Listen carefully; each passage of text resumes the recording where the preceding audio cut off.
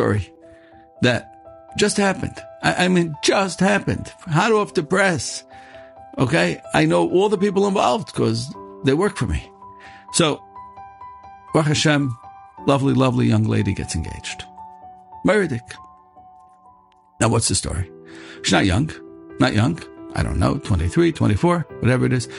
Gewaldige, wonderful person, wonderful family. But she was looking for a pretty specific kind of a boy. Not the kind of boy you're going to find in Lakewood, because Lakewood doesn't have boys from that philosophical bent. But it's also going to be very hard to find that boy in a lot of other places because she wants somebody with that philosophical bent. But at the same time, he should be machmer. He should be very, very careful in halacha. And he also has to match personality. So it's not like looking for a needle in a haystack. It's more like looking for a needle in a great big mountain. Where do you find this special boy? And it wasn't so easy. Year after year after year. And then, to add insult to injury, recently, all of her friends were going away. They were going away somewhere, and she thought she would go with them. And then at the end, with the tickets, with the war and stuff, things didn't work out. And that was over. So she couldn't go. Couldn't go to Eretz Yisrael. And then she figured, okay, consolation prize. She'll go with a bunch of her friends. She had some other friends, and she figured she'll go somewhere else. Well, as it turned out, they all somehow were able to easily get tickets. But the way her schedule worked out is she could not get a ticket to match. And she felt really bad. And she tried everything she possibly could because, the first plan didn't work.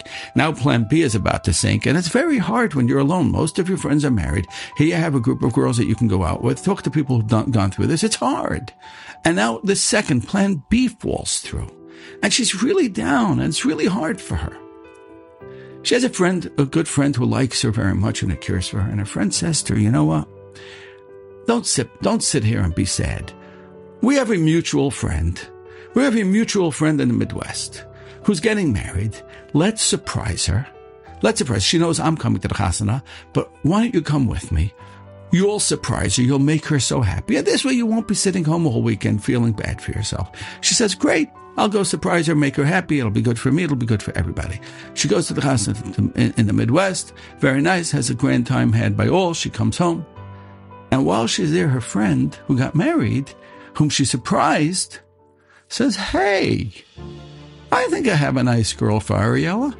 I think I got a nice boy for her.